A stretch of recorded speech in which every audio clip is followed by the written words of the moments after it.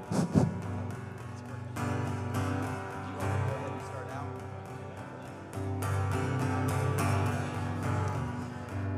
Good morning.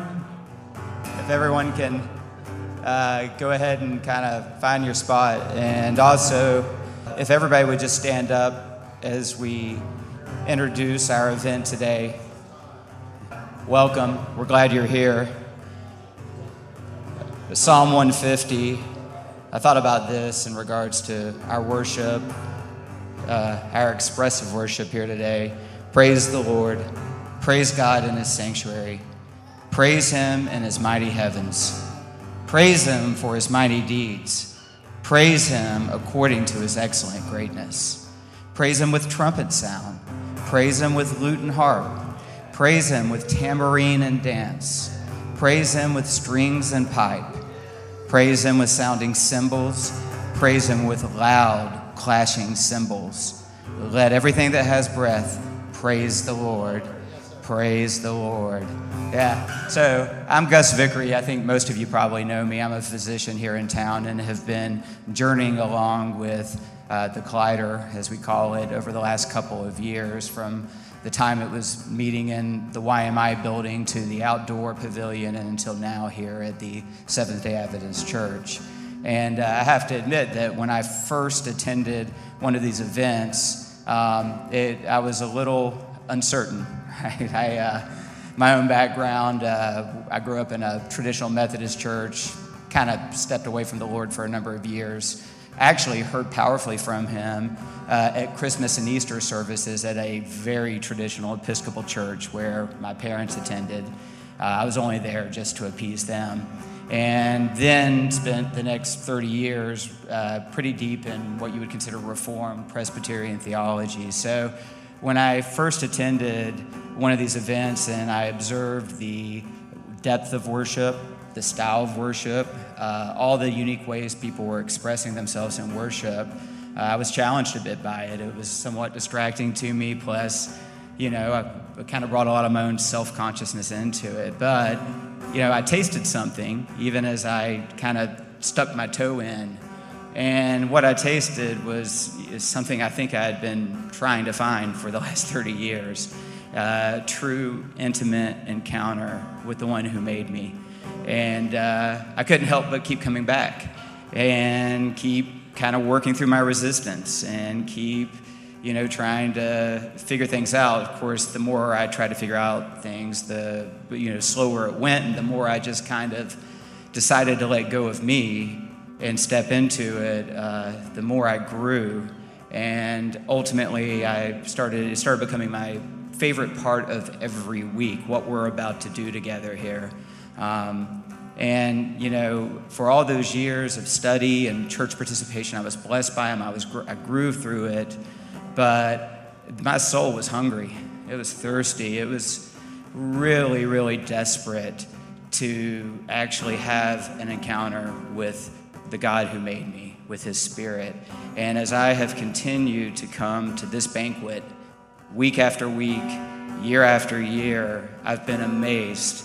And I know I'm only tasting the beginnings of this banquet, the first, drink and food that our Father has prepared for us. But man, if this is what it tastes like, if this is how satisfying it is, I want more and more of it. So as we enter into this, almost all the time I've been here, it was basically Austin and Steve with guitars. That was it. There was no lights. There was no anything else. So this is all new to us as well.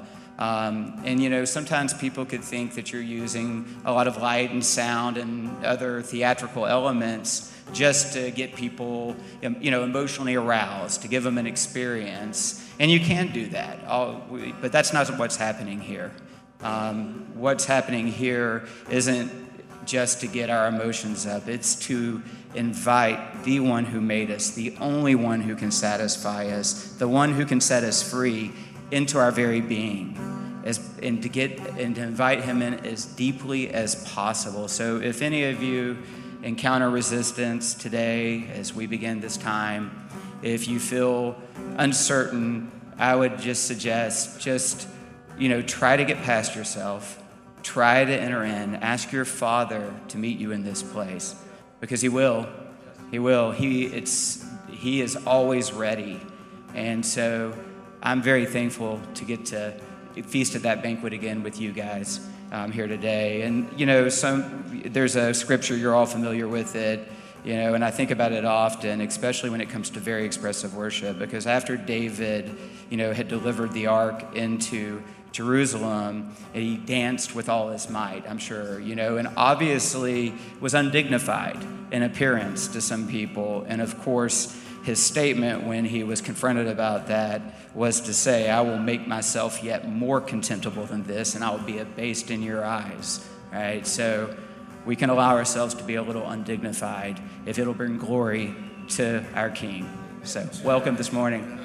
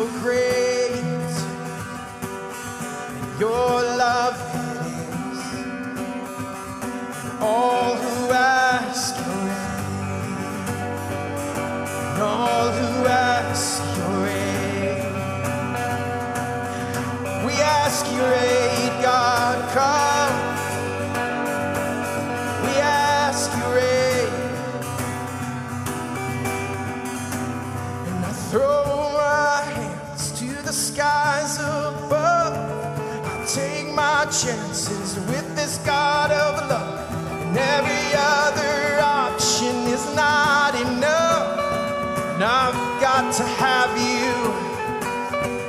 Oh, and I raise my voice to the top of my lungs, I join the foolish with unknown tongues, and I lift my soul and my spirit from this world. Glory to your name.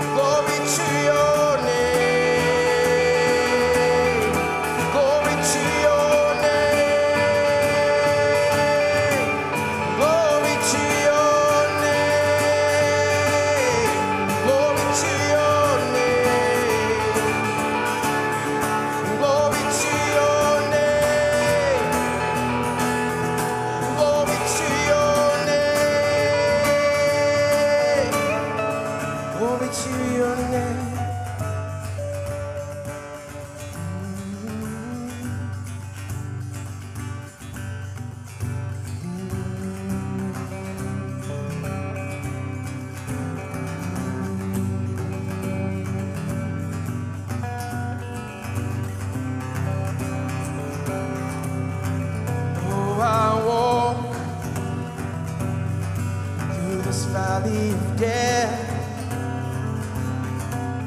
I will not fear. Oh, you are here in this valley of dry bones. And I know you, and I know you loved me first. You loved me first, and I will not fear, and I will ask your aid. I will ask your aid. I will trust your grace. I will trust your grace. And I throw my hands to the skies above, taking my chances on you. 'Cause there's no other option. I've gotta have you, I've gotta have you, I've gotta have you. Now raise my voice to the top of my lungs, and I join the foolish with unknown tongues, and I lift my spirit and my soul from this world to you. Glory to your name, name your name. Give glory to the name, the name, the name, the name, the name. Glory to your name, glory to your name, glory to your name, to your name.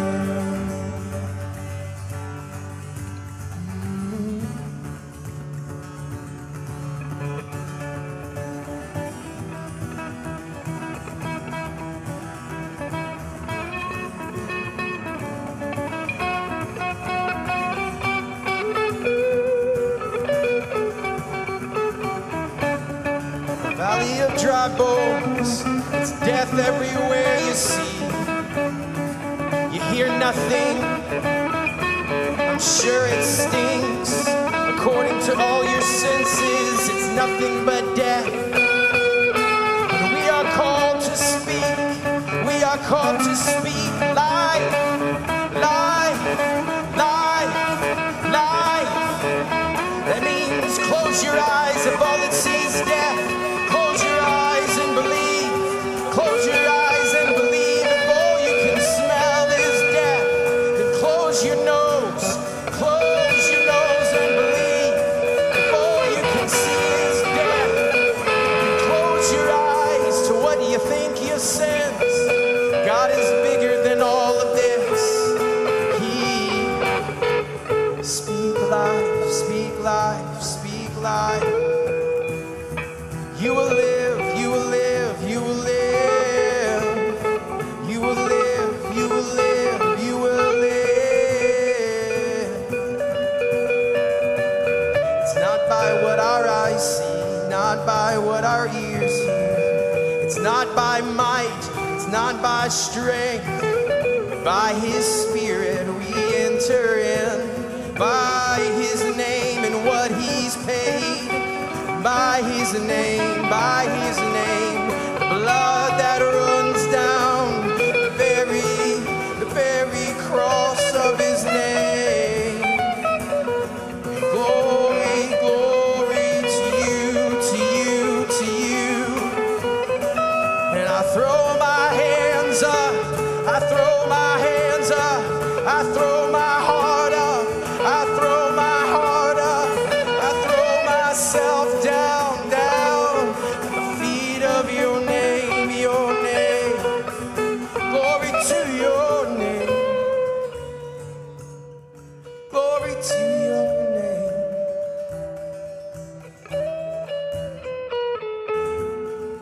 Glory to your name, your name. Yelande beshilanande, ulariende amalende. Arise.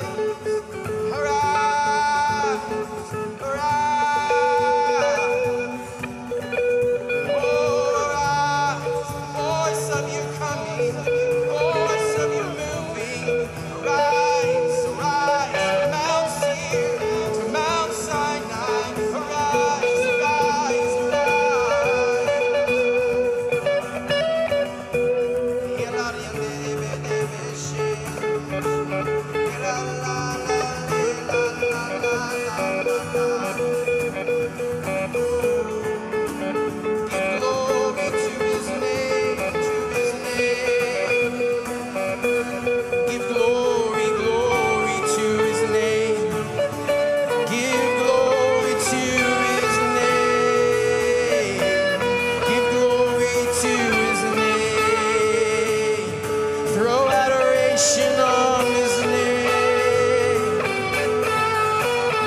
Oh, yalandere belendere la la la la la la la.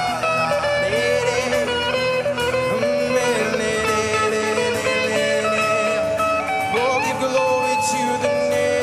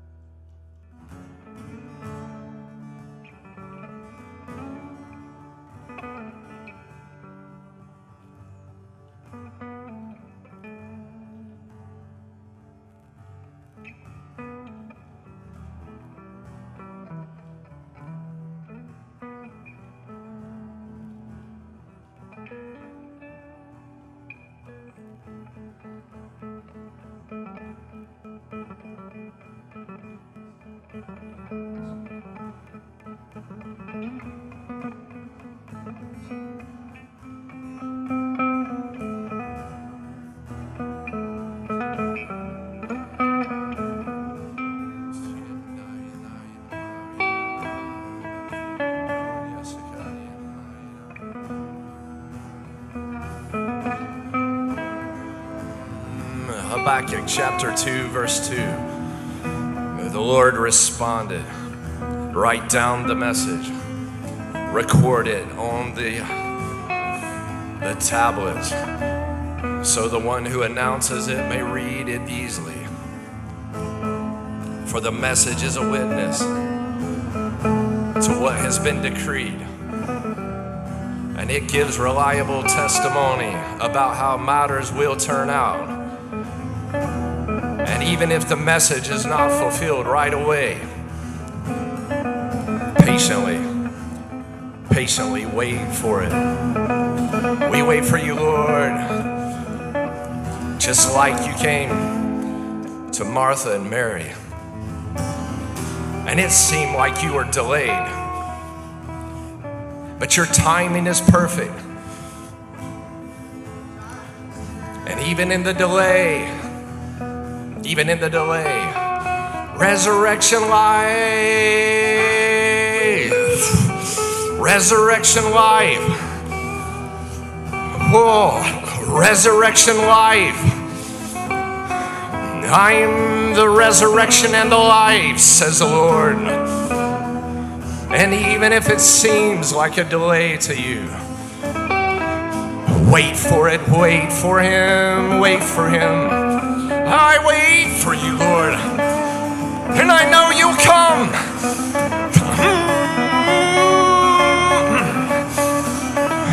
I know you're good on your promises, Lord.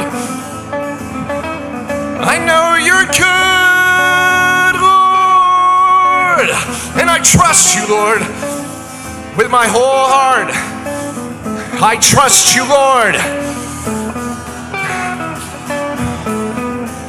Blessed is the one who believes without seeing. Blessed are you when you believe when you have not seen.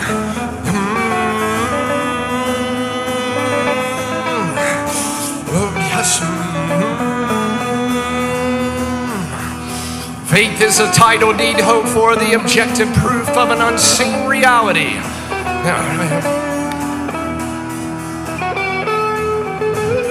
Ecclesia of the Lord, cross over,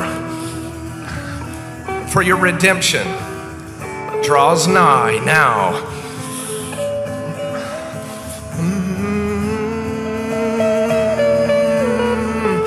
Clear our minds of all the judgments, all the precognition, Lord, and make our hearts right before you now. And take us across in to the place of promise as we inherit. Repent and believe the gospel. The kingdom of heaven is now.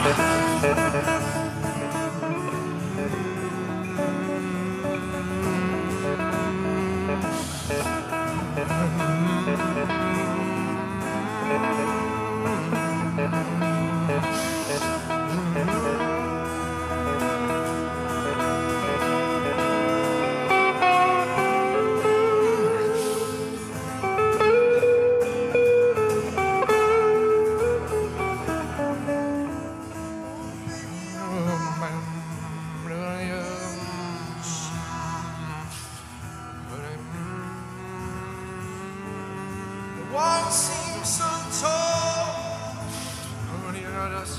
The walls seem so tall. The mountains seem so high.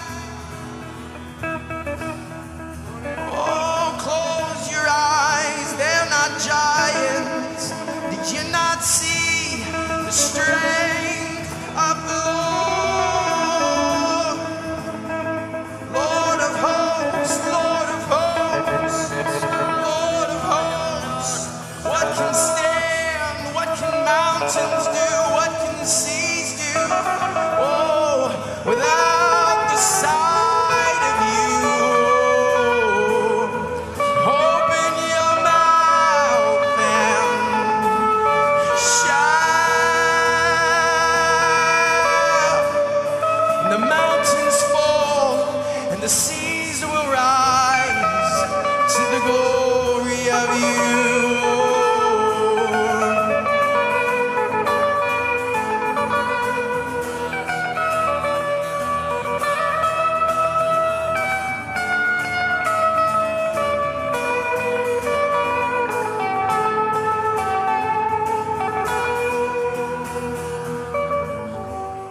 Open your mouth and say so, say so. It's the redeemed of the Lord, the sons and daughters, the sons and daughters. Open your mouth and say so, say so. It's the redeemed of the Lord, the sons and daughters, the sons and daughters. Oh, and open your mouth and shout.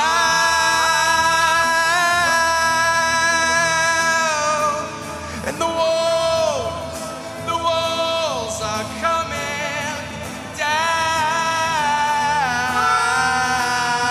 down. Sound the trumpet, ring a bell, ring a bell. Oh, Jehovah comes, Jehovah comes, Jehovah.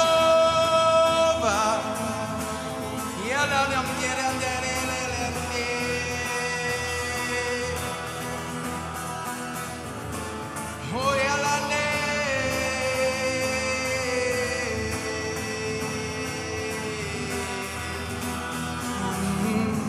This is a victory that overcomes the world, even our faith. And all the promises are yes and amen. All the promises. yes.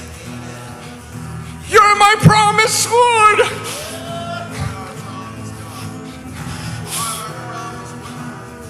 There is no other one like you. You're my promise, Lord. Yes.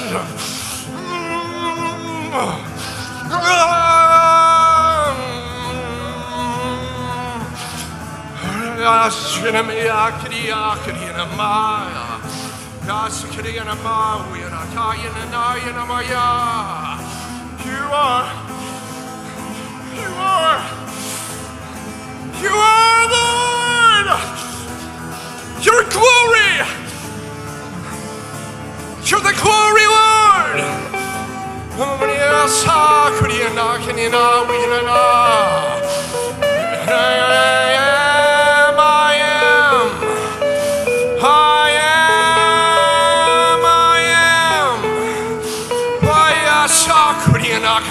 Kayana Mawayana Kayana Mena Minachaya Shakiana Sumaya Makina. Open your mouth, open your mouth, open your mouth. Let the King of Glory, let the King of Glory, let the King of Glory come out, come out. Oh, yandere, come on, yandere, come on, yandere. Come on,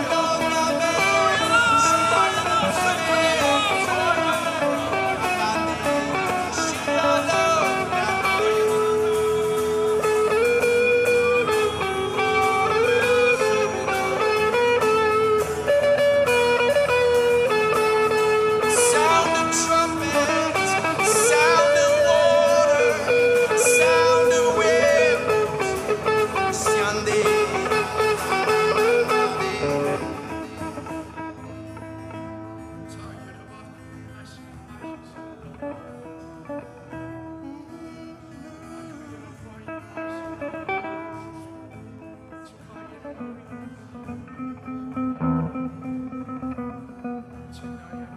When Moses was called, standing at the burning bush, Jehovah said, go.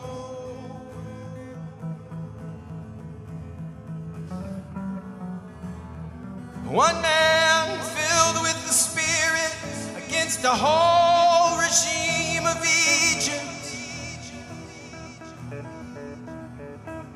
Why do we keep trying to wait until we can take over, have a big army? If I could just have one who would open their mouth and let my sword come out. If I could just have one who would open their mouth and let the sword come out. If I could just have one,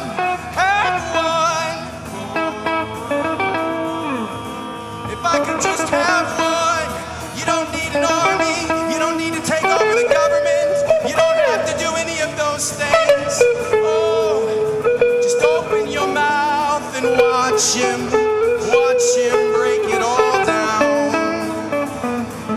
Jericho is not as strong as you think. It's not as strong as you think. Oh, the weakness of God is stronger than the strength of all men combined. Open your mouth, let your sword come out and bring it out, Lord, bring it out. Open your mouth. Revelation chapter 12. Then a great sign appeared in heaven, a woman clothed with the sun and with the moon under her feet. And on her head was a crown of 12 stars. And she was pregnant and screaming in labor pains, struggling to give birth. Then another sign appeared in heaven, and a huge red dragon that had 7 heads and 10 horns, and on its heads were 7 diadem crowns. Now the dragon's tail swept away 1/3 of the stars of heaven and hurled them down to the earth. Then the dragon stood before the woman who was about to give birth, so that he might devour her child as soon as it was born.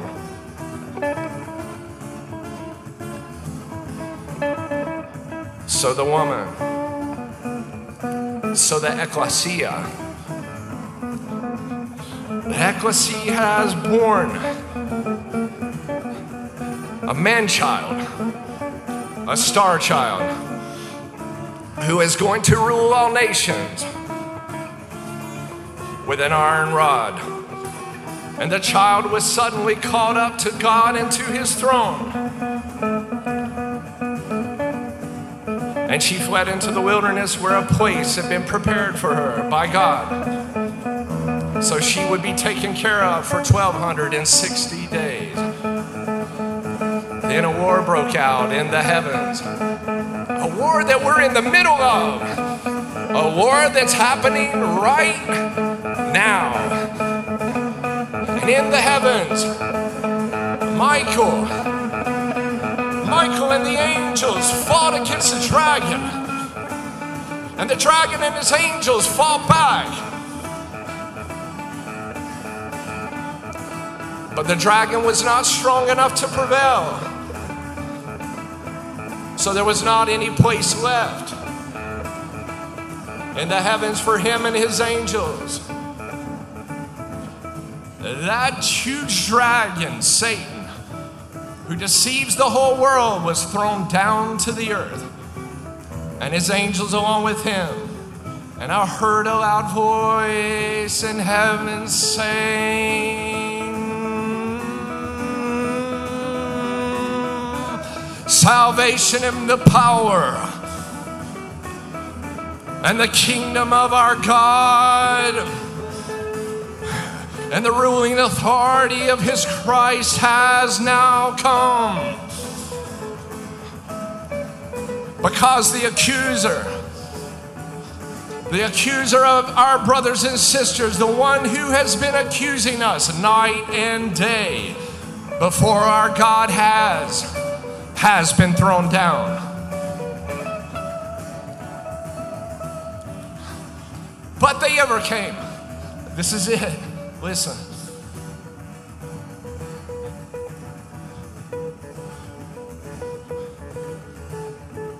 They overcame. They overcame. No more accusation. They overcame the accusation. He's been trying to collude our minds and come against us. We will not come under the accusation of the enemy. They overcame him by the blood of the Lamb and by the word of their testimony. That's what Stephen is singing to you. And let a sword come out of your mouth as he sings to the Lord by the testimony of the faithful remnant of the Lord. I testify that you're the Lamb of God. I testify that you're the Word made flesh, because they didn't love their lives. So much so that even death was not going to control them anymore.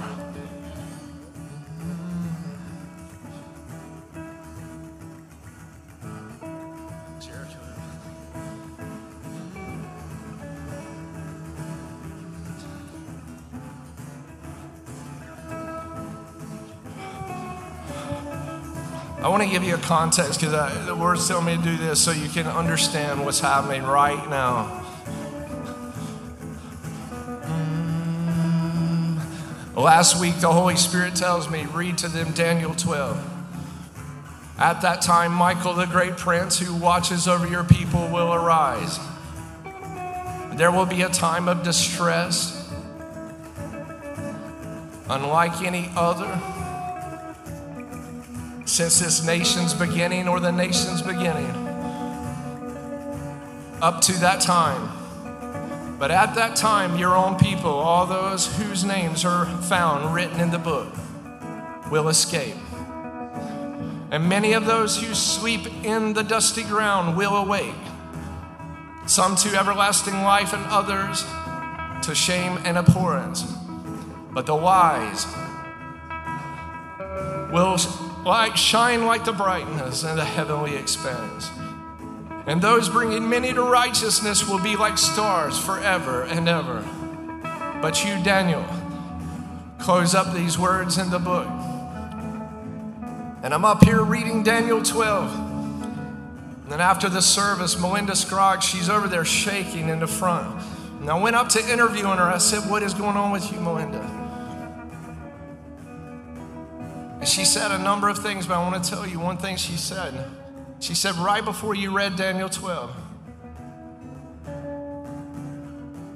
I saw this golden boot come down in the room, as big as a man's body. And she said, I knew that it was the Archangel Michael. It was the Lord's coming down. Before I even read Daniel 12.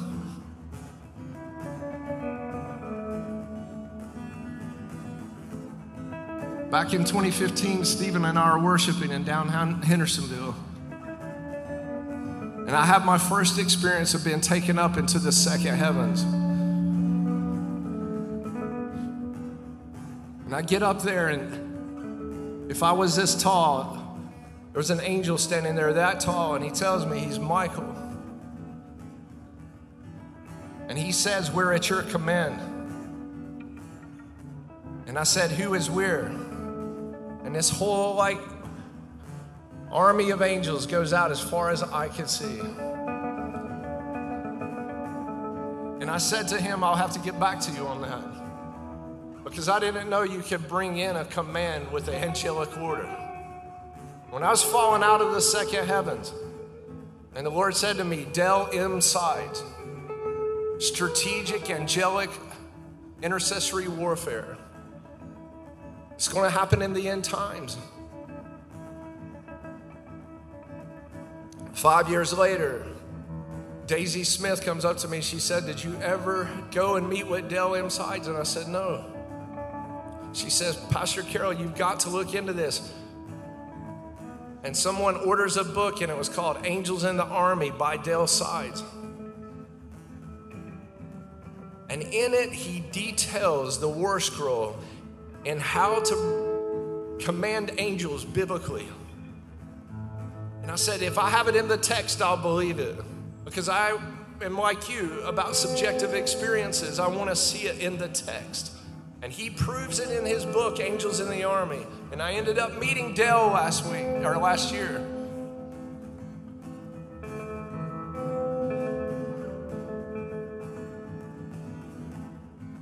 And a lot of confirmations came in that meeting. It was during a series we were putting on in Collider called Starlink. And I knew from the Lord, he was saying the day's going to come.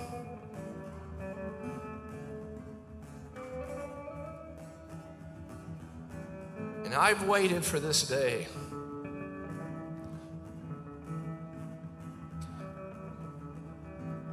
He told me you'll rise up like Revelation 4, like John did when he said, behold, and I saw in the heavens a door open up. In Revelation 4, he begins to see the heavens open up, and he's called up into the sapphire throne. And the Lord told me, he said, this will happen in your ministry. I will catch up people up in Revelation 4, because I will bring about Revelation 5 in your hour. Behold, the Lion of the tribe of Judah has prevailed. And John said, I'm weeping. I'm weeping. Is there one that could open the scroll? And only one has prevailed. Mark my word, but more than mine, mark the word of the Lord.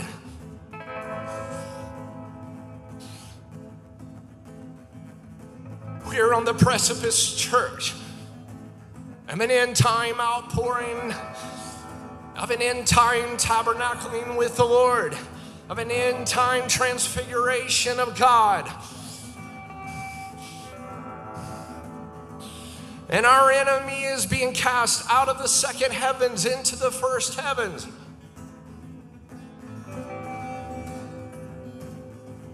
And he's angry because his time is short. And he wants to bring a great disillusionment upon you, the remnant bride, and cause us to get distracted from our focus of the one, of the man, Jesus Christ, and look at another man or another situation or another issue. No. Behold the Lamb of God who takes away the sins of the world. Everything else is distraction. Everything else is accusation. Oh, it's time. A singular focus on the one, the man Jesus Christ, to loose the seals.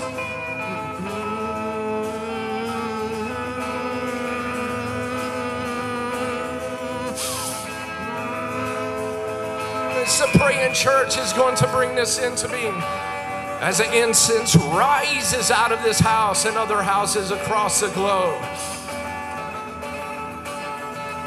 Let the incense rise. Let the incense rise. Let it rise.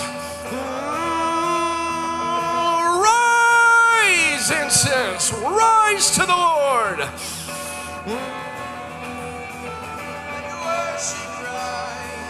Like an incense before the altar of God. Let your incense rise, oh praise,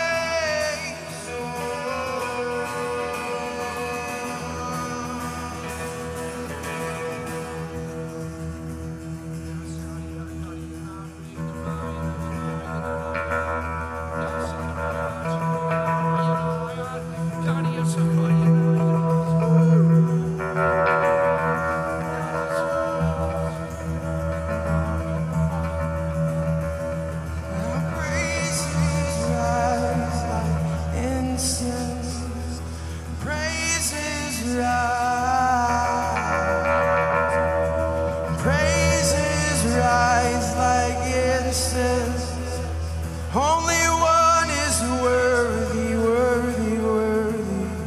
Only one can open the seal. Only one can open the seal. Only one is worthy, worthy. Let your praise rise like an incense. Let our praises rise.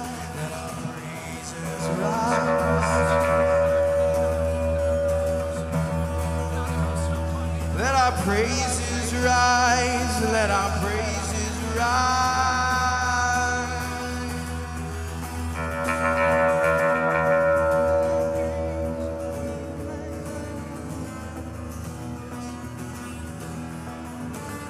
Let it rise, let it rise, let it rise, let it rise, let it rise, let it rise, let it rise.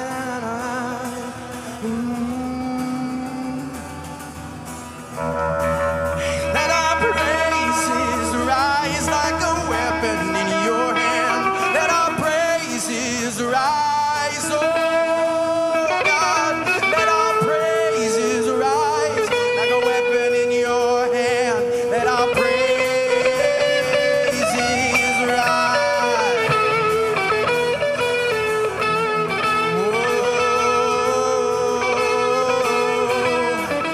To the one who can open the seal, the salvation of the Lord, and to the Lion of Judah, to the one who is worthy forevermore. Let our praises rise. Oh, don't take your eyes off him. Don't take your eyes off him. Don't take your eyes.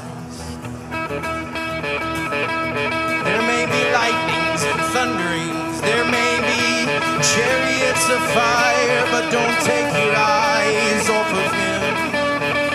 Keep your eyes fixed on the living flame. Keep your eyes fixed on this Lion of Judah. Keep your eyes fixed on this King of Kings. Keep your eyes fixed. Let our praises rise like a weapon. Let our praises rise, oh Lord. Whatever you say we will do. Oh, let our praises rise. Whatever we hear you say, we will speak. And whatever we we see you do, we will do.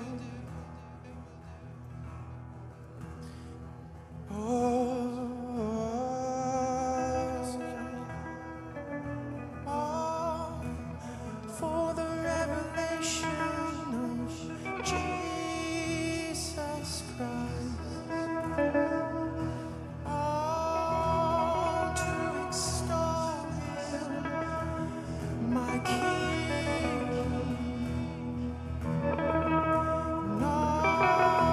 to magnify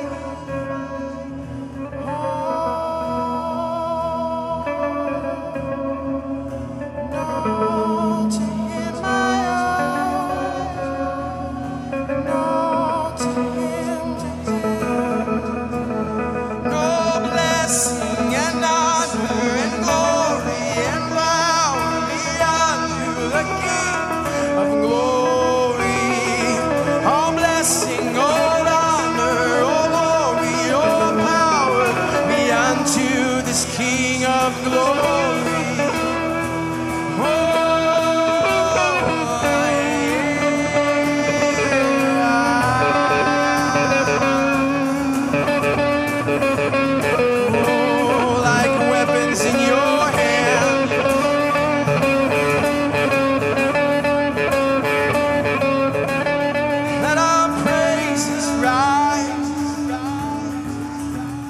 Let our praises rise. Lift your voice and sing or shout. Don't be silent any longer. If you're worried about who's on your right, then close your eyes and don't worry. Release the sound, release the sound, release the sound. Oh, you may feel like an idiot, don't worry, don't worry. Release the sound, release the sound. Inside you there's a well of living water. Inside you there's a well, there's a well. Inside you there's a praise ready to come out. Inside of you, inside of you, inside of you. Let our praises rise.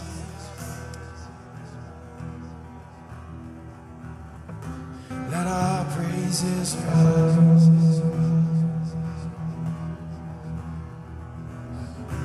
Let our praises rise. Incense, incense. Oh, let our praises rise.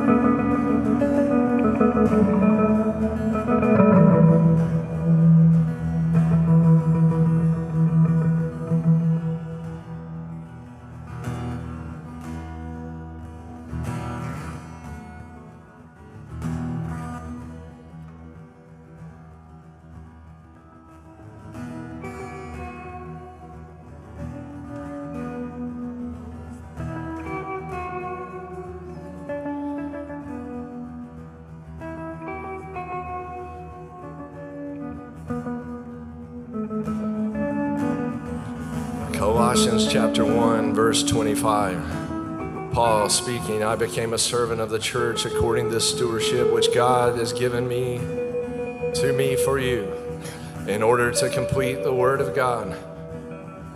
That is, the mystery that's been kept hidden from ages and generations, but has now been revealed to his saints. God wanted to make known to them the glorious riches of the mystery among the Gentiles, which is Christ in you, the hope of glory.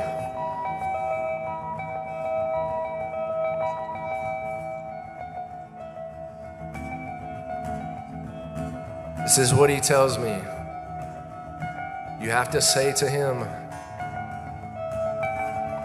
because he will not impose himself on us. I let you in. We have to have the fullness of Jesus' Christology to make it in the end times. It's going to take his full divinity installed in your humanity. You're going to need him because of all the brokenness and all the hurt and all the travail and all the pain that we've suffered as human beings. It's affected our consciousness and our ideas and our thought processes. It's affected our perceptions. And the enemy will play his hand against you every time. I'm saying, I'm going to have all of you. I'm not going to make it without you. And he needs us to recognize that, acknowledge that, and say, Lord, you're not going to make it on your own. I'm going to go ahead and tell you what's about to unfold on this planet Earth. You're going to need all of Jesus, all he has and all he paid for at the cross. You're going to need him all. Not just a partial Christianity, but a full-orbed Christology. The fullness of Christ in you. I can't make it without you, Lord. I need the imprint of your face installed on my soul. I need you. And if you'll tell him, I need you to fix me. I need you to do something with me that I can't do for myself. He'll come. He'll do something that you can never do. He'll give you him. Oh, and I need you, Lord. I need you. I recognize my need. I'm dependent. I'm an infant. I'm just a little child. What do I know? I don't know anything. What do you know? Nothing. Because I only do what I see my Father doing. Let him in. Just say to him, I'll let you. Take over me. Take over me. Take over me. Take over me and come into the delight of the Father. Come on. Oh, I trust you. I trust you again with me. I can't do this on my own. My mind can't do it. My emotions can't handle it.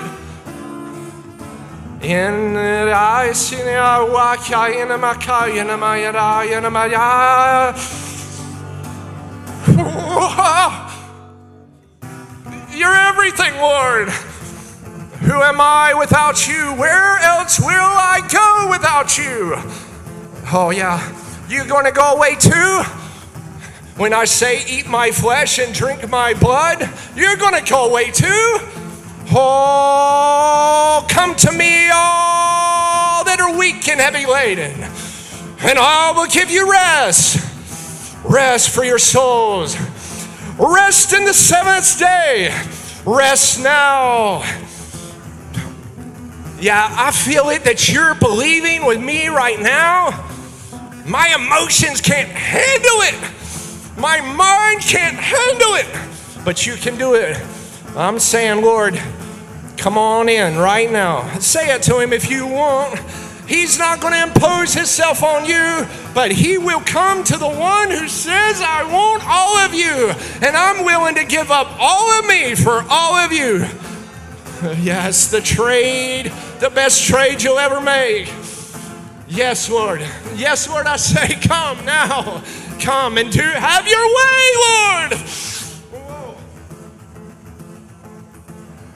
To Jericho in a war of grace. We won't back down, won't be dismayed. His word is true, hiding in your hearts. And the city's ours that start tomorrow. Hey!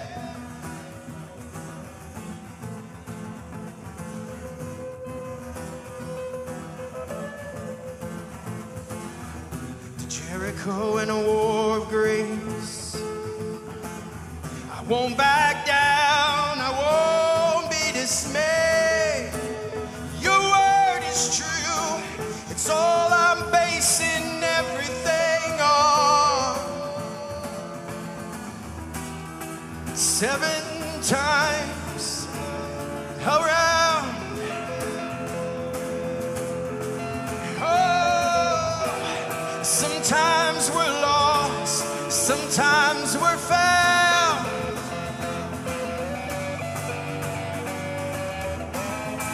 And open your mouths and shout.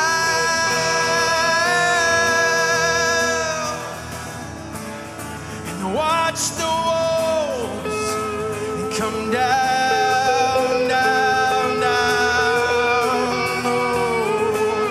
And open our mouths and shout.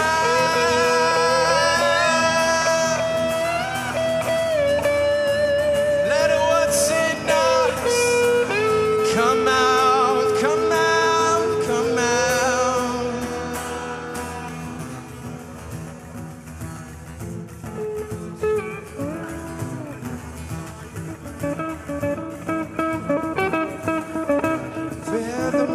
Of the enemy,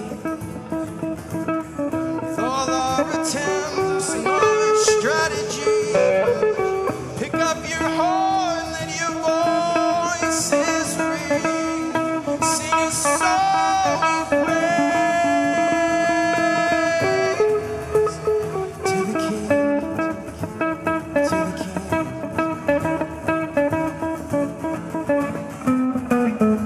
7 times around. Sometimes we're lost and sometimes we're found. Open your mouth and shout.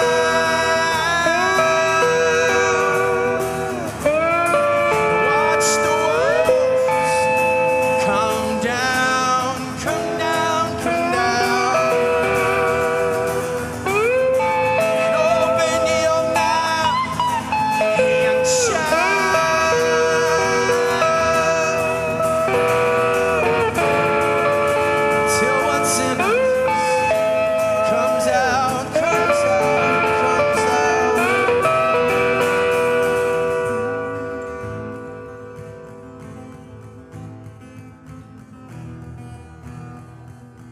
I have food that you know not of. I have food that you know not of.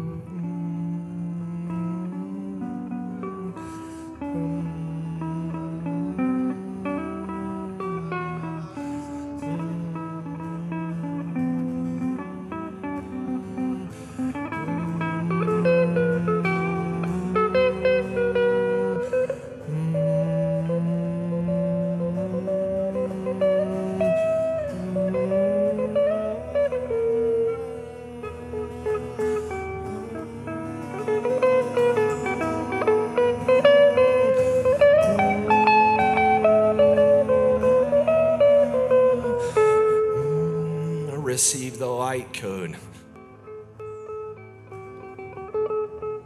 Receive this light into your bodies.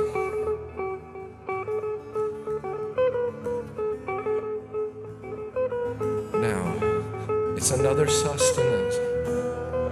Oh, receive the transfigured life of Jesus.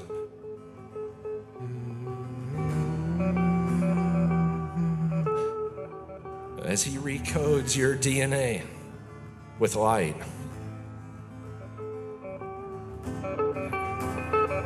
Some of you may be feeling that light coursing through your body. Some of you may not. It's like waves of light shooting through your body. Now, uncreated light outside of 12 dimensions, uncreated God.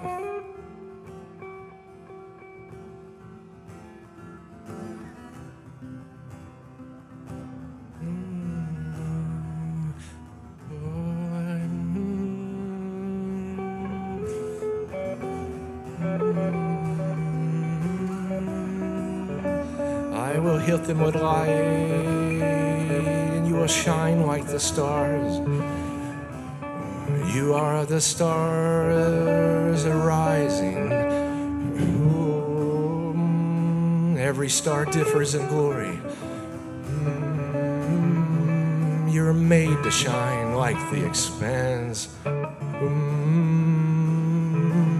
Sons and daughters of the Lord's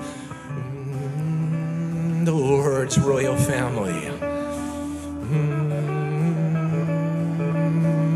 Clothed in light, light beams. We're headed toward the end.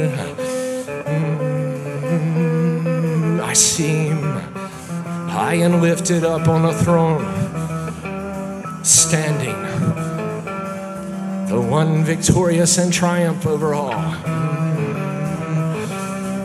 Oh, it's you,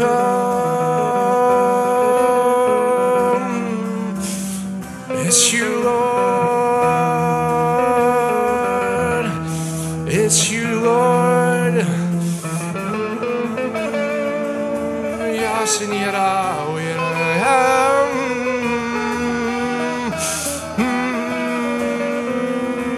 Yes, and yet I can't admit I.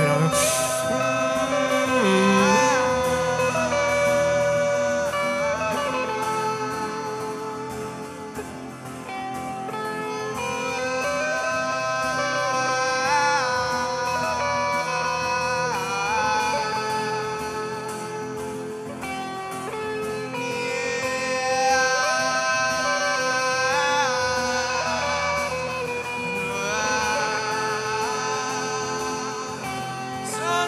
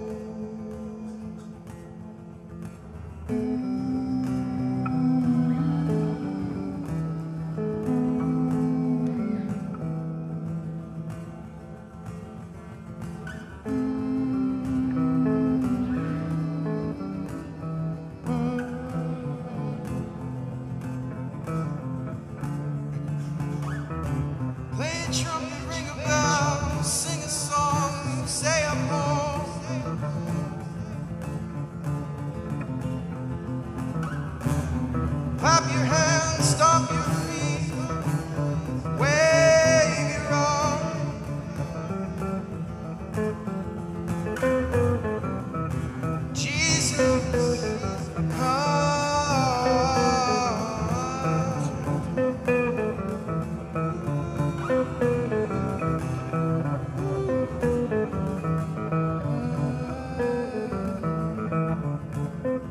The Lord's given me a tongue.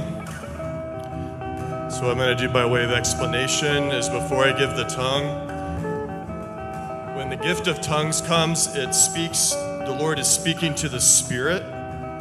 So there's eyes and there's ears in our spirit. So when a tongue comes, we don't understand with our brain, but our spirits receive the tongue.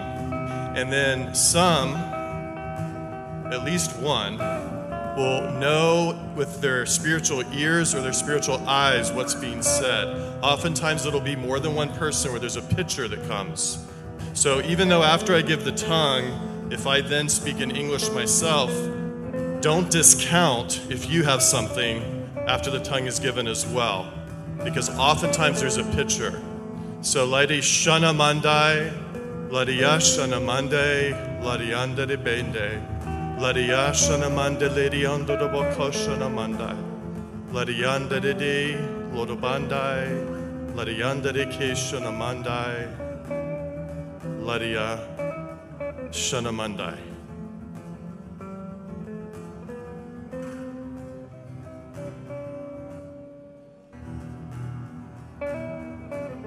He wants to clothe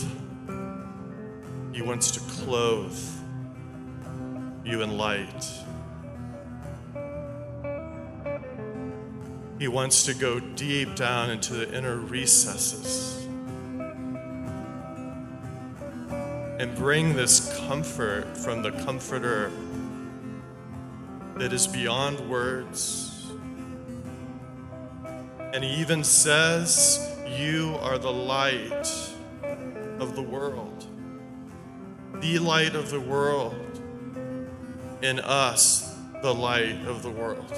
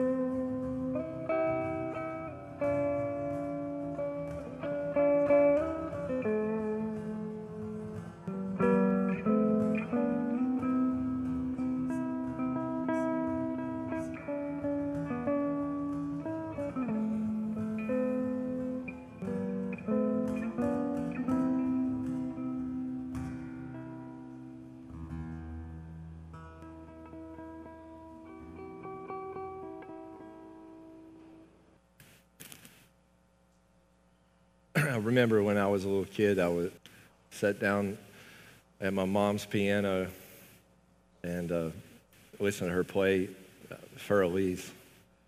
And I really liked that, so I asked him to put that up this morning.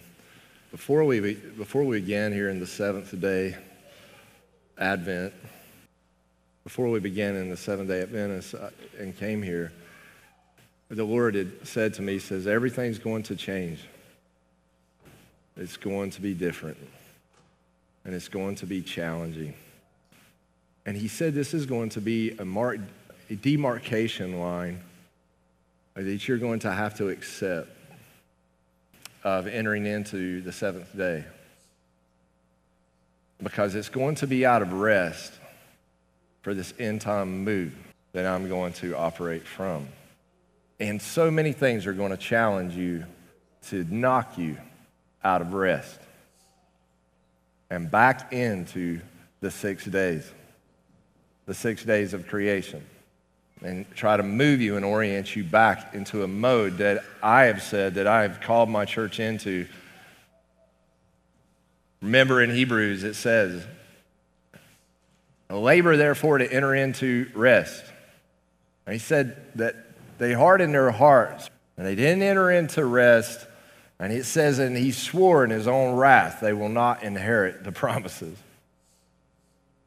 And for years of ministry and everything, it's like everything has been like dialed down, dialed down, dialed down until you get to a place in your soul where this consummate trust lays into the very fabric of your being, and you will not be moved because it's him resting in you. He's found a place where he doesn't have to strive with us anymore, a place where he doesn't have to convince us. He doesn't have to get us confirmed. It's the place of consummation. It's the place of real union. It's the place of rest. And we've been troubled by many different things. And the Lord says, can you rest in me? He says this time will be marked by two things. And I thought it was very interesting that you will build my temple and you will bear the glory. I thought it was a fascinating thing to me that Jesus on the seventh day says something really interesting to everybody when they're getting upset with him because he caused a man to walk on the Sabbath. And he says something there. He says, my Father is what? My Father's always working. And I know that the Pharisees there, maybe Sadducees and some others, were probably like, how is that?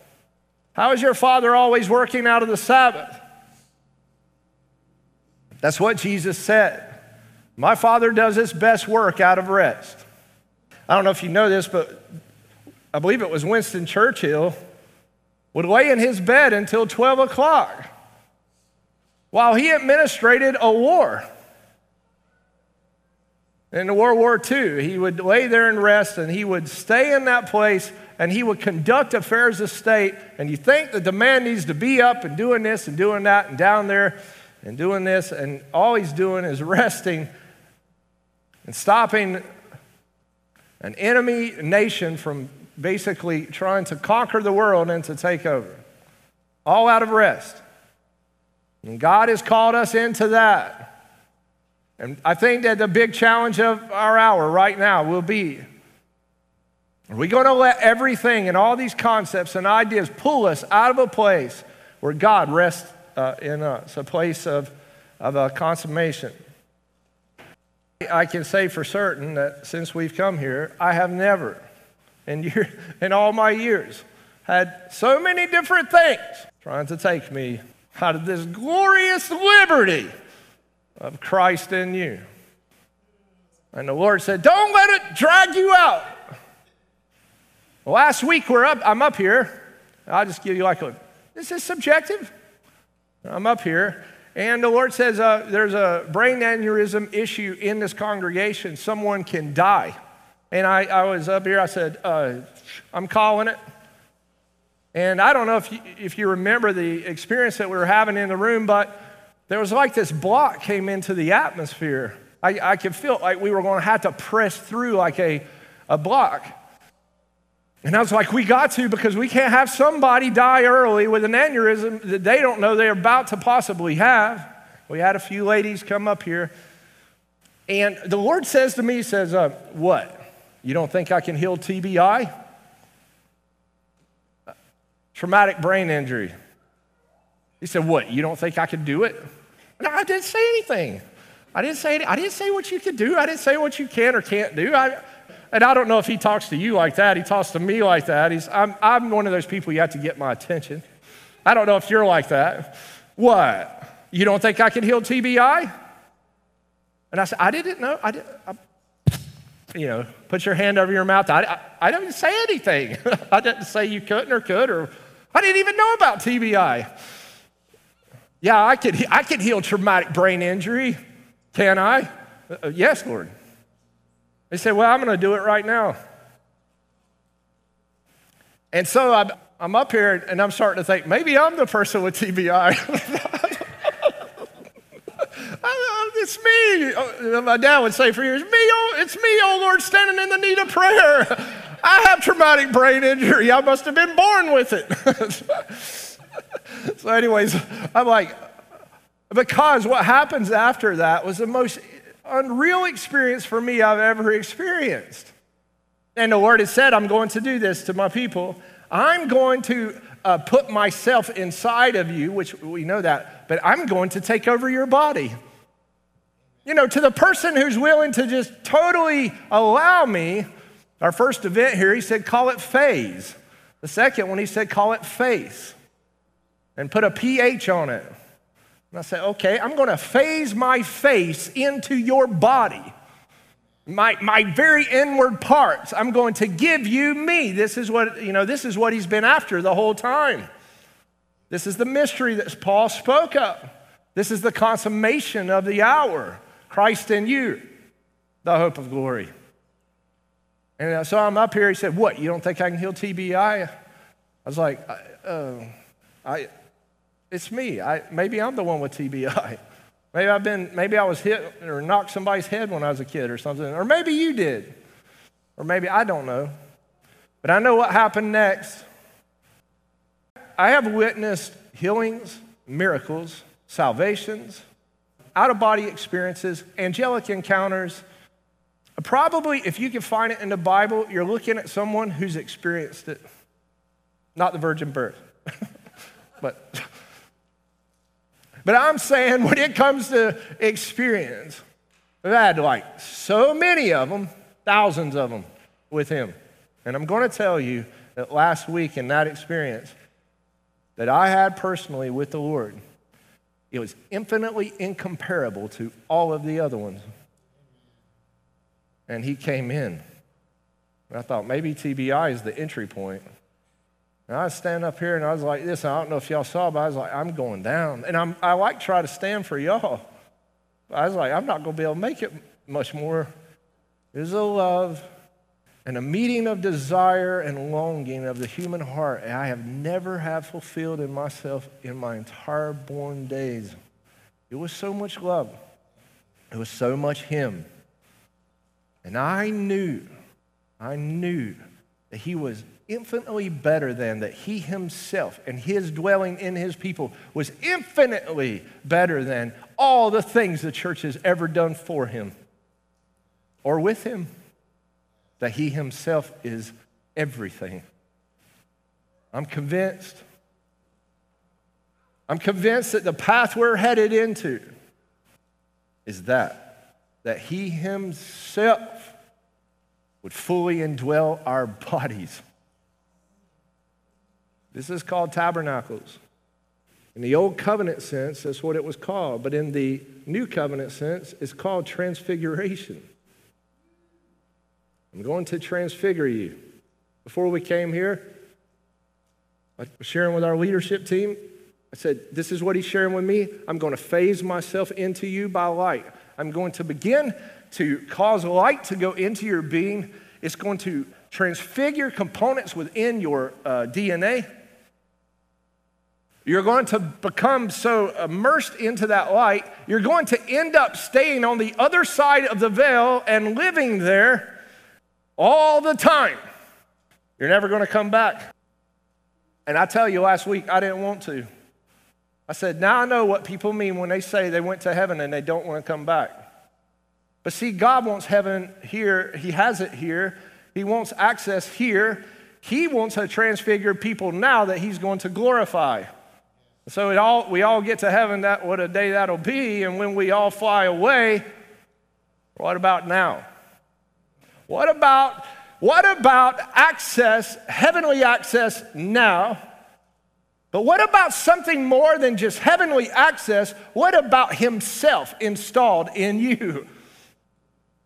Now, man, I went in and he starts talking to me in first person. You can watch the video or listen to the recording. I start saying stuff, and I'm like talking in first person. I'm not talking in second or third person. I'm in first person, singular. He said, say it. I said, I don't know if I could talk like that. Now I said to the Lord, I'm tired of parentheticals. Do y'all know what I mean? Maybe you don't. Parenthetical, I don't want an explanation. I just want to walk in you. I want you to walk in me. I'm done with this deal. I told the Lord I didn't even want to preach anymore if he wasn't going to take over. I didn't want to talk about him. I want him to be himself in me. It might sound very personal, and it is. But he told me, he says, what I'm going to do is I'm going to do this to you, and then I'm going to hit all of them. He said to me, I taught you 12 dimensions. I said, yes, Lord. He taught me 1 through 4, X, Y, Z, T, length, width, height, time. He taught how to cross through the 5th dimension, which is double connotation, seeing the heavens, shrinking space-time, crossing over. Taught me 6 through 12, royal dimension. And he says, I'm outside all of that because I created it, and I'm wanting to come in. That God came in. And he said, this is going to mark the awakening of this galactic progeny. It will be marked by this. Forget all the theatrics. Who gives a flip? I certainly don't. We're after one. And more importantly, he's been after us. He's been brooding over the water of your soul, looking for a place he could just set himself down in. Imagine such a thing. I mean, the world's doing all this other stuff, and God's wanting to put himself in us. So, the word I have from the Lord today, well, I got to say this. This last week we were sent some videos, and some of you've watched it, of Terry Bennett and Paul Keith Davis. And one of the first things that I noticed when I was watching the videos of those guys was that both of them had a red horse. Did y'all see that? And they both were wearing polo shirts, and it wasn't like staged or anything. They say that on the video. And I had ordered a book, and it came in November 5th, and called Glory in Our Midst by Meredith Kline. It's the biblical theological readings of Zechariah's night visions. And I was asking the Lord, how do I take this ministry forward? Because we've been through 70 weeks of probation and conferral. We went through 40 weeks of confirmation. And now we're in a season called consummation.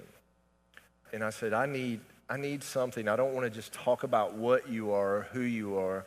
I need a way to lead this people. I need something I need something from you, Lord.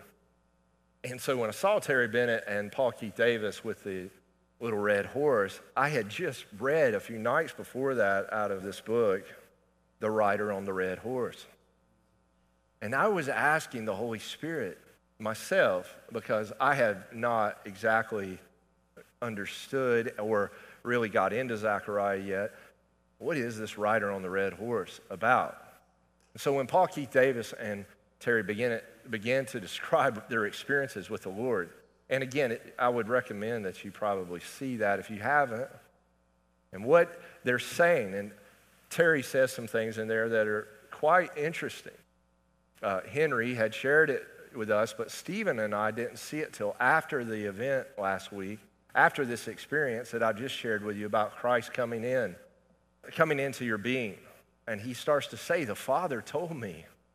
And Gabriel announced it, that this is going to be the mark of what happens in this end time. The Lord's going to come in himself. And again, I didn't see that until last Sunday evening, and then I think Stephen and I did our debrief, and we were just like, man, the Lord is speaking to the church and to his prophetic voices with clarity. And it was really amazing to me, because this isn't something that we're talking about is going to happen or will be. This is happening in these events. They're saying, the Father said, and Gabriel said, this is going to happen. And we're right here in the middle of it, and it's happening. And that's a different thing. That's a different characteristic of ministry. It's different to talk about what will be or could be or has been. It's a whole nother thing to be in. It's one thing to talk about somebody. It's a whole nother thing to be somebody. Do you know what I'm saying? They said it's going to be Revelation 12. He even said there's a vessel called a man-child. It's going to come forward. For years, the word's been saying, wakes me up 7 years ago, I'm going to bring forth a man-child, a star child. I'm going to bring forth a company, Terry Bennett calls it a vessel. I'm going to bring a vessel forward in this end times, a governmental vessel, a governmental star child.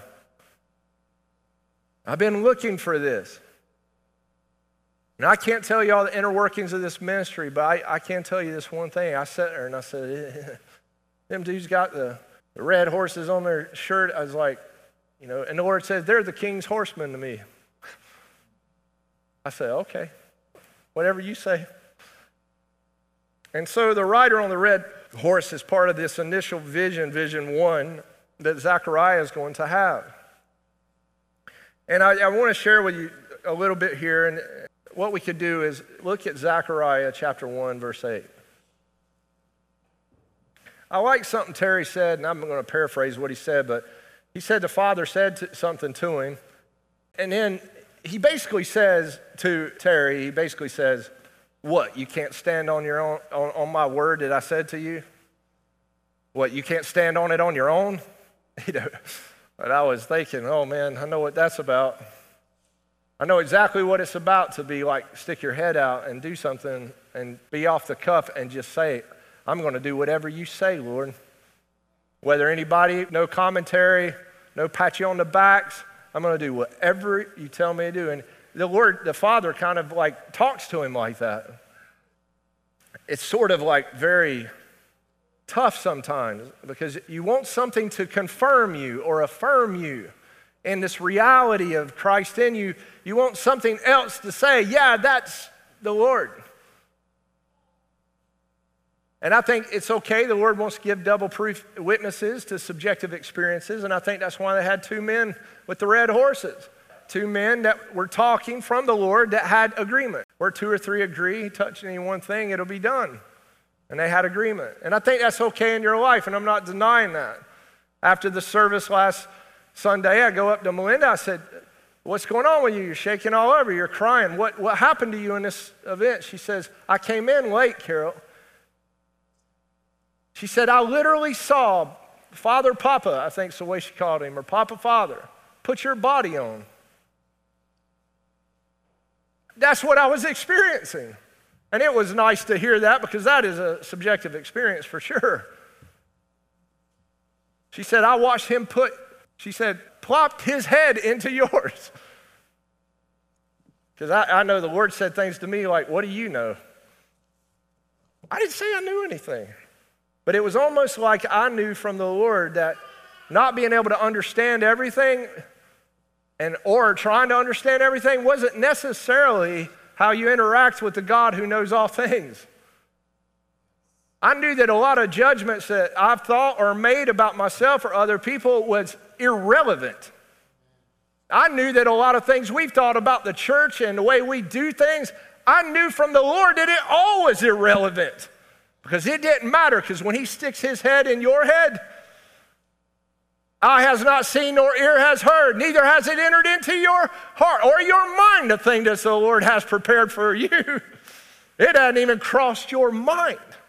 And I knew that when he popped his head into mine. I knew I had all kinds of ideas that didn't originate from heaven. And I knew how quickly, too, that I could get myself out of rest of thinking one judgmental thought about myself or someone else, and how fast it accelerates me back into broken whatever. I knew that I could experience God's presence and not even be in that category.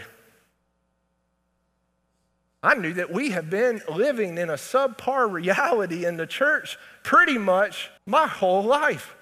And I've been in some of the greatest prophetic presence-based worship meetings, I think, ever. And I knew that he himself was so far superior to all of it. I knew that just experiencing his presence, as glorious it is not him. That he is the rider on the red horse. And he is coming for war. I knew that. I knew that he was among the myrtles, the tabernacles. If I speak strange to you, bear with it. And I knew that he had victory over the deep. I knew that he was the glory. I know he is the glory. I know that no one, no thing, no item, no presence that emanates from him is him. I knew a love that I've never experienced in my life. And I tell you, I don't ever, today I was like, oh, come. Don't let me be a hindrance. Don't let my mind be a hindrance.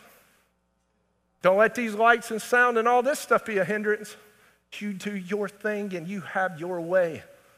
Cave, cathedral, closet, castle, I don't care. Where's my beloved? You understand? It's all formatted across our minds. I'm telling you, it's like all these forms. They're trying to interfere with ourselves. They're trying to get us into structural concepts, and he's on the other side of all of it. It is not him.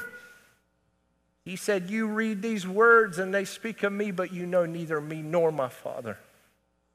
Do you understand? I said, you read your Bible your whole life and not even know God. Matthew 7. You could cast out demons and not have a relationship. What I'm talking about, what we are headed into as the church, this ecclesia, where we're headed is himself in us. It's where he's always wanted it to be. And this was the tragedy.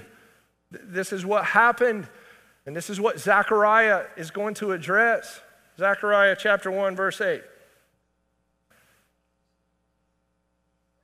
Then I asked one nearby, what are these, sir? Angelic messenger who replied to me said, I will show you what these are. 1:8. I was attentive that night, and I saw a man seated on a red horse that stood among some myrtle trees in the ravine or in the deeps. Behind him were red and sorrel and white horses. Klein says this symbolic scene contains the essence of the prophet's night visions and indeed of his entire prophecy, this 1:8 scene.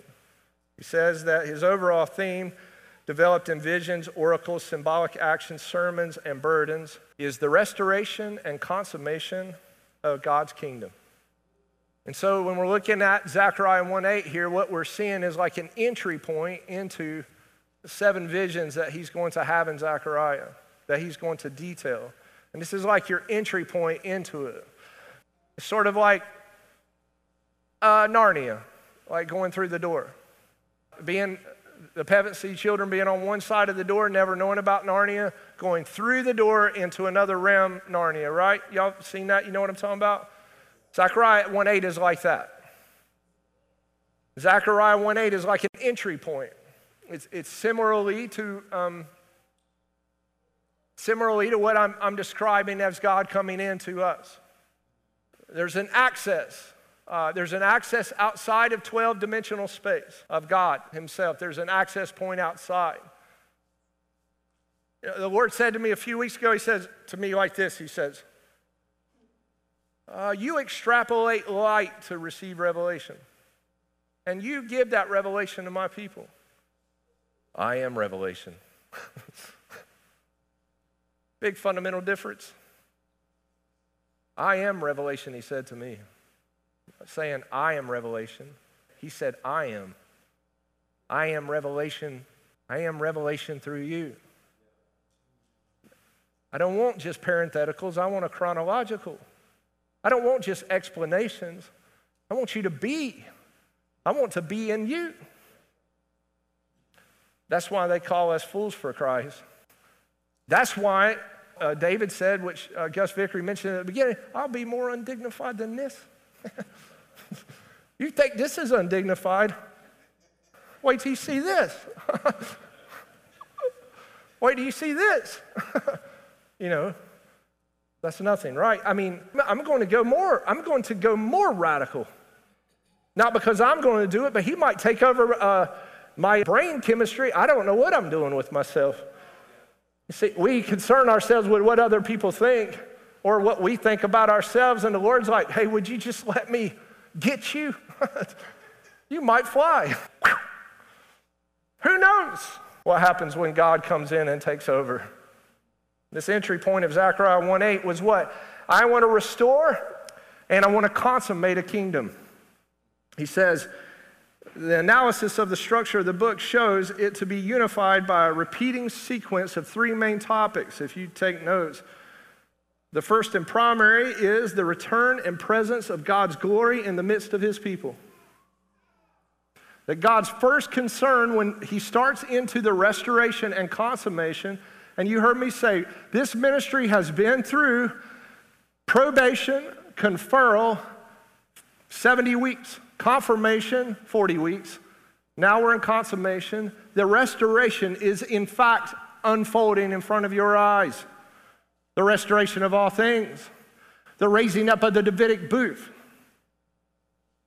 Amos 9:11. It's a multi-staged process of God raising up his Davidic monarchy in this nation and the nations of the world. He's a theocratic. Okay, he's sovereign over everything. He owns everything. He owns us. He owns the land. He owns everything. This restoration is upon us. And some of you have heard my story when I met the Holy Spirit outside the church. He looks down at me with light, flaming eyes and like diamond-like in his eyes, and he says, go forth and show my love, demonstrate love, and tikkun olam. That word tikkun is to restore.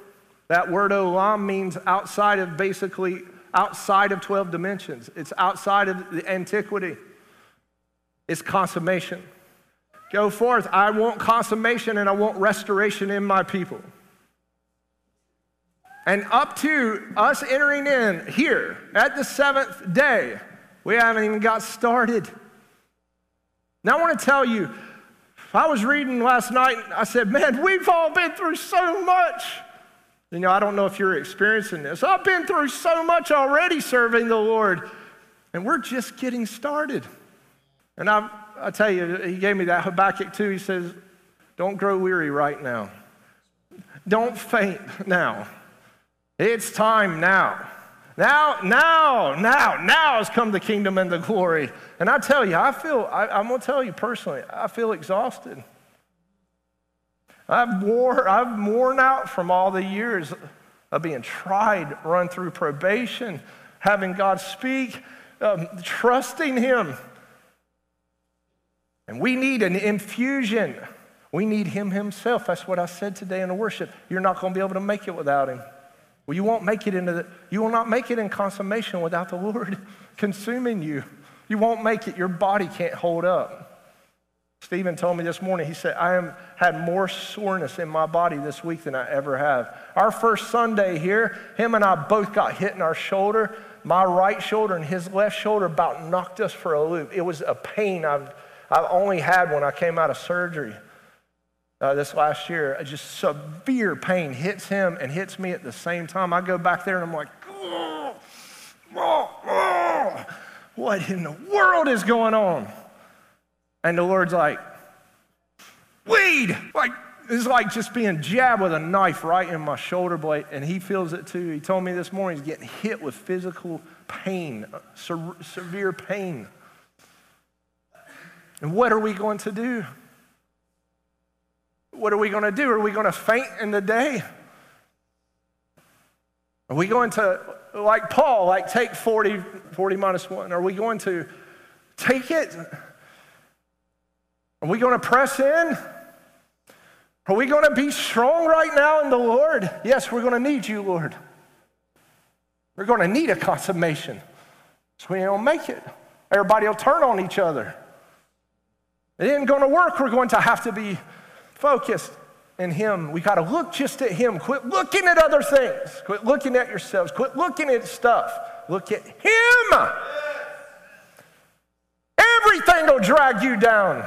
Your food and water will drag you down. Money will drag you down. Finances will drag you down. Things will drag you down. Look unto him, the author and the finisher of our faith. Because everything else is a drag down mode. To drag you out of him. Drag you back down in the minutia of life and the nonsense of this world. This is the victory that's overcome the world, even our faith. And we need some tenacity right now. I don't get up here and holler and yell because I like hollering and yelling. It's something inside of me saying, I'm not going to give up this fight. And I'm not. I'm not going to, because he's worthy. He says, I'm going to restore and I want to consummate myself with my people. The first thing he says, the glory of God is coming into the midst of the people. Not a haze machine. God's glory. God's real manifest glory. All the lights and all the building and everything that goes on around us will not compare to this greater glory. Can't even touch it. Not even, nowhere near. So I want to restore my glory in the midst of my people. He says, number 2, in this, I want to eliminate evil. Yes, please do. I want to take and eliminate the evil. I want to take the evil oppression from without and the perversion within. I want to deal with the evil of your heart. I'm going to cleanse you. I'm going to heal. I'm going to straighten you out. I'm going to make you holy. And this evil that comes around us, that tries to come against us, these demonic attacks and these hits from every side, I'm going to blast them out. I said, Lord, this is really difficult. He said, Michael, the archangel, call him to attention, tell him it's time to operate in the second heavens. And then he throws Lucifer and all his guys out of the second heaven into the first heaven to put himself inside of people.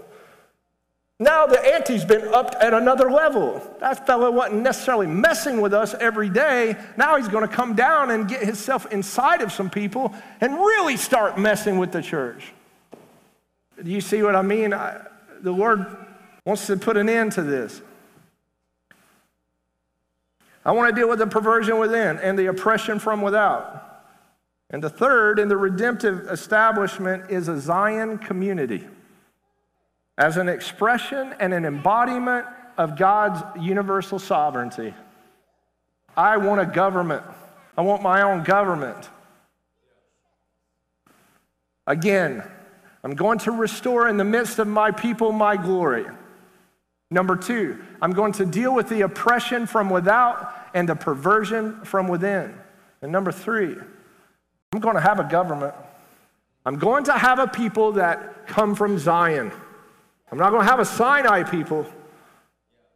I'm going to have a Zion people, a collision of heaven and earth. That's what I'm going to have. And so this week when I was working on the notes for today, the Lord wanted me to go through this with you today, the tragedy of the Solomonic era. And I'm going to read you a little bit here, but as in the case of Israel's possession of the land with Joshua, and they conquered, as you know, they had a northern and southern campaign. There was 31 kings that they took out, and they began to possess the land of Canaan. That campaign effectively eliminated those 31 kings. Now, you know, if you've studied Joshua, that there were certain rogue nations still left in there, and they made some pacts that they shouldn't have made and things, and there were some giants still left in the land that's going to be dealt with later under David. So at the end toward the end of narrating the zenith of the kingship in Solomon, 1 Kings 8:56 says that Solomon's reign and building of the temple happened according to all that he promised. Not one word failed of all his good promise, which he promised through Moses, his servant. What was that promise? Let me read it to you. Exodus 15:17. You will bring them in and plant them in the mountain of your inheritance, in the place you made for your residence. What's that sound like? In you. tabernacles. I made me a place for residence. In this case, it was Jerusalem in that day, but I want a place to reside among my people. I will have a palace. And then he says, and then the sanctuary. And so in the restoration, there was palace and temple. I'm going to restore both the palace and the place of worship. And of course, this happens with Solomon. It begins to happen with David. David's going to be allowed to set up a temporary pavilion, much like the one we just left. Because the Lord had told me, I'm going to take this company out of the Davidic era into the Solomonic era. This company. I'm going to do it outside of time, but this transition that's upon you, which has taken all of us by surprise, I think, has been had a Davidic tent, booth, pavilion understanding in it out there at Tom and Laura Gross's, and transferred really fast into a Solomonic understanding. David's 70 years old when he passes on and leaves the temple and palace to his son, and then now Solomon's going to raise up. And the church is going to be, or the people of God, the Zion community of that day, are going to be characterized by a different look. If you think SDA Arden is glorious, you should have seen the Temple of Solomon. Later on, when the temple is destroyed, they're going to say they were weeping because of the glory of that temple. I mean, it was gold-plated. I do not see any gold-plated walls in here. It was fashioned in such a way David has saved up, they say, the equivalent of $23 billion. Talk about finance. They said Solomon was worth $121 trillion. Our GDP in this nation isn't even a tithe of that. 400 million people working don't even make as much as that man's tithe. You understand the glory of that house? What are we talking about with this house? It's so inferior to where the Lord's going with this. Our view has got so low of the glory, of the majesty of our Lord. Where are the 30,000 people? Where's the 100,000 that should be gathering right now in prophetic worship right here? Out filling this parking lot up. Where are they at?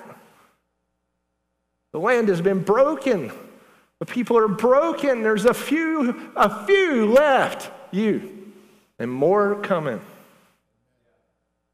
Because the glory cloud's coming. He told me millions, tens of millions will convert under this work. I believe him now.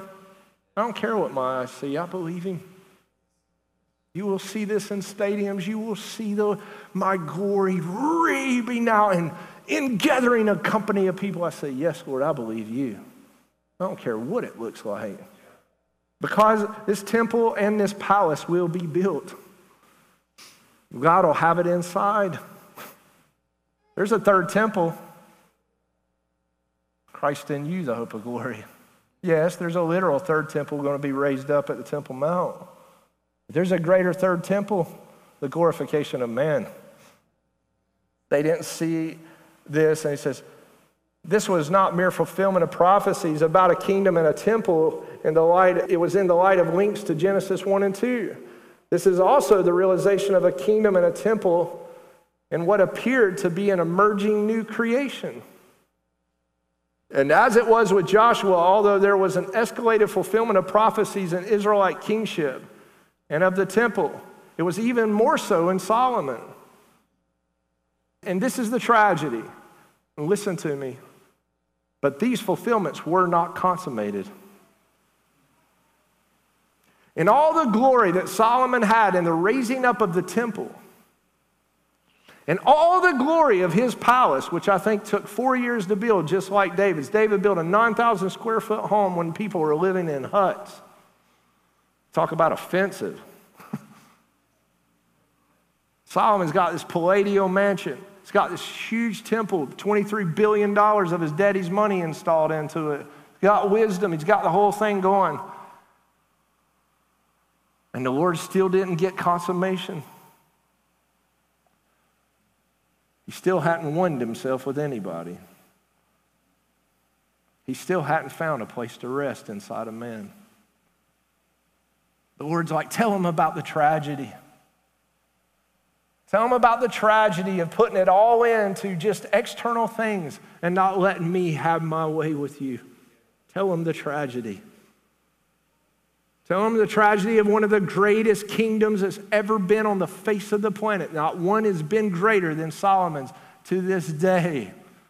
It says, are you not like the lilies of the field? When I made you, I put a soul in you that I myself could dwell in. I want to rest inside of you. He told me years ago, and it's been very painful, I'll admit, maybe it's been painful for you, but he said, you're too focused on the external when I'm the eternal. And I said, man, are you denying, Lord, external realities? No. I work within external realities. Are you anti-body? Or are you anti-relic? Are you anti-replica? He said to me, am I anti-you? Was you not made in my image and likeness? If I'm anti-replica, then I'm anti-you. I'm anti-body then, and he's not. Subsequent history reveals the lack of consummation in that sin by both Solomon and Israel occurred, resulting not in the elevation of the conditions into a new creation, a glorified people, where perfect righteousness dwells, but rather in the disastrous consequences of the splintering of Israelite kingship and kingdom, the destruction of the temple, the dismantling of the nation itself, put back into exile. Moses' prophecy in Exodus 15, 17 through 18, and God's promise in 2 Samuel 7, 10 through 16, affirmed that the kingdom and the temple will be established forever. But it did not happen with Solomon. Lack of complete fulfillment is indicated also by the conditional way that the fulfillment was expressed. Listen to this, 1 Kings 2:4. And the Lord will fulfill his promise to me if your descendants watch their step and live faithfully in my presence with all their heart and being. Then he promised, this is the Lord speaking, you will not fail to have a successor on the throne of Israel. 1 Kings 8:25 says, now, O Lord, God of Israel, keep the promise you made to your servant, my father David, when you said, you'll never fail to have a successor ruling before me on the throne of Israel, provided that your descendants watch their step and serve me as you have done. 1 Kings 9:21, as well as by the observation, as in Joshua, that left in Israel were some of the people remaining from the enemy nations, whom the sons of Israel were unable to destroy utterly. 1 Kings, and thus the purpose of emphasizing that God had fulfilled all the promises is to highlight that the beginning fulfillment of the promises had begun. Listen now, but not their consummation. The promises were going into place. The people of Israel were believing the promise. The king was believing the promise. But the Lord never got his consummation in Solomon.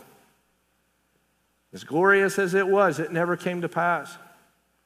The lack of consummation with Solomon means that he becomes a prototype of the true eschatological king. Big K. Big boss who would come. One who would achieve the greater, escalated, and consummated blessings of which Solomon fell short. The Lord told me this is the why of Zechariah. And this is the why of where we're headed. Why? Because in this hour, and God knows I don't know what it'll take. I think it's going to take everything and all we got. I'm going to have a consummated kingdom. I am going to have me a consummation in my people. I've longed for this. Paul said, if I could just attain unto the out-resurrection. If I could just have that. The Lord said, no, he's going to Jerusalem, going to have his head cut off. I'm not going to come, because if God gets a glorified man, do you know what he does? He splits the eastern sky. Acts 3:21, Jesus is retained in the heavens until the restoration of all things. Christ in you, the hope of glory. Do you see where we're going? No generation yet has believed him. No generation yet has made it probably where we're at. No generation. for 2,000 years. For 2,000 years, the Lord's been waiting for a generation that would go all in. And I'm telling you, at 46 years of age, 23 times 2, outside of space-time, far be it from me to not do everything that he tells me to do in this hour to finish this line, thought, and story, and let's get it over with. Did I get an amen on that one? I mean, can we just get it over with? Can we just be done with it? Can we get the King of Glory back? Can he become our central focus? Can he become our all in all? Can he just consummate himself with us? Can we just say, enough's enough? Enough's enough. This world, they're not going to fix it, people. DC's not going to fix this problem. Most of them don't even know the Lord. I have a relationship with Jesus. So many of the churches not even went through confirmation. They would all quit. I know going through 70 weeks downtown, I thought, I can't take another day, man. I can't take another day. While the Lord's wrath is being exercised against us. Saying, this don't match up to me, and I'm going to take it out of you. I don't want you living like that. That's not what it's like. We need a connection right now.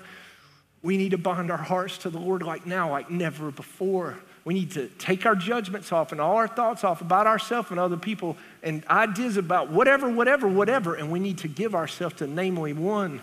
It's going to take it right now like never before. Sometimes, and I don't know if you feel this way, I feel overwhelmed. The last 2 weeks have been some of the most overwhelming weeks I've ever experienced personally. Some of the hardest weeks I've had in ministry. It's been fight after war, after conflict, after nonstop this and that. It has been unreal. And I said, man, we must have just happened onto something. And my enemy, who's already been hard enough to deal with previously, is this angry about this.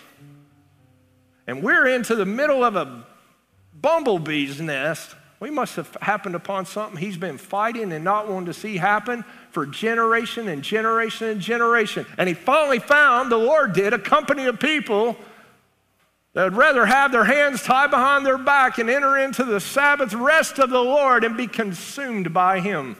He found you. And you found him. The consummation which would have been typified in Solomon was only completed in Jesus. And the fullness of Christ would be in us. In this end time generation, by transfiguration, leading to glorification.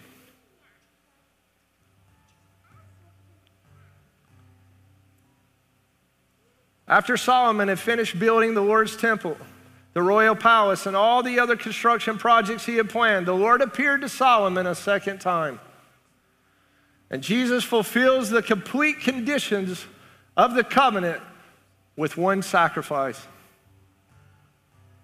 Do I have to keep going and sacrificing myself again? Sacrificing offering I don't desire. Double down offerings I take no delight in. Hebrews. I just want your body. I just want your body. I just want you. That sounds too good to be true. No, just give me you. Yeah, I mean, do we need volunteers? Yes. Do we need resources? Yes. The words say, I'd rather have you. Let's stand together.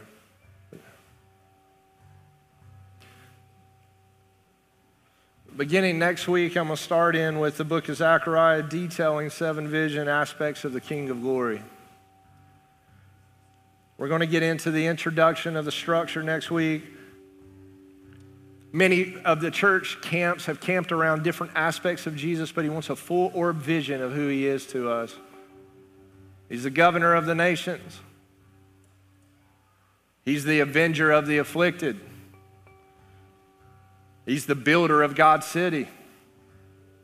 He's the guardian of God's courts. He's the anointer of God's temple. He's the desolator of the apostates. He's the judge of the world. He is the King of glory. He already has victory over this. He's already overcome. He already has the keys to death, hell, and the grave. He has it all. It's his right now. He has completed everything. He has finished it. The Father's looking for a qualitative reality of Christ in us. And when he gets what he wants, the Lord's coming back. And it's all going to be over with. And I'm challenging you today to allow the Lord to take the formats and the form of the Christian religion off your mind. I'm challenging you today to take your experience and your ideas of the way you were raised and say, Lord, take it all off my mind. I'm a new creature. I've been made new. I'm asking you today to consider what I'm saying, to say, I'm in the fight. I'm in the fight that's already been won. And I know one thing, I'm going to wait on the Lord for everything. I'm just going to say, you know, Lord, I can't do this in my own strength. My hands are behind my back, and I want you to take over. Now, I'm going to let you, Lord, I'm going to ask you, have your Sabbath in me. I'm tired of being a 6-day person. It's time for me to be a Sabbath person. And I'm going to tell you, I've heard some of you testify this to me already. The Lord will go to work through you. He'll get more done in you than you've got done your whole life doing what you can do. He's going to get more done with us when he's in charge of us and when he takes over us. Eat my flesh and drink my blood. That's why he said that. The Word became flesh and dwelt among us. That's why that was said by John. I want full consummation in this hour. I'm going to have my way with my people. Let's come forward for communion while they sing.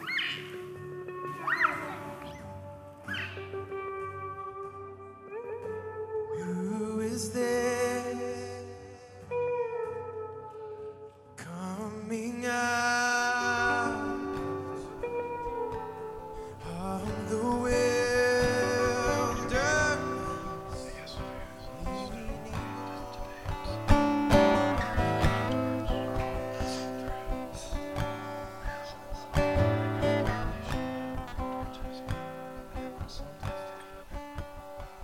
And I am his promised bride, and I'm destined to wear white, and my chest is full of hope, and a dress and veil as snow.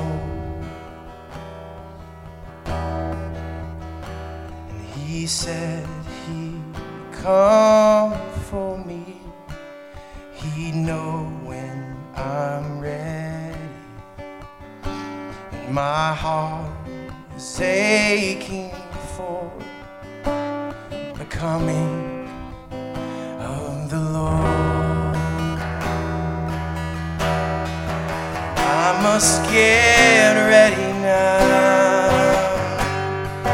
and I must get ready now. I must get ready now, for behold, my bridegroom comes. Oh, I must get ready now. I must get ready now. I must get ready now.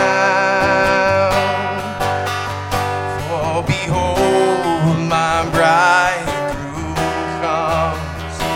Yes, behold, my bridegroom comes. Yes, behold, my bridegroom comes.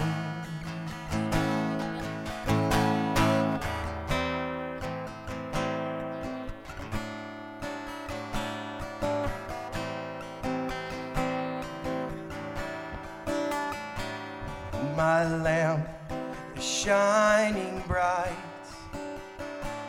with oil to last the night. And this passion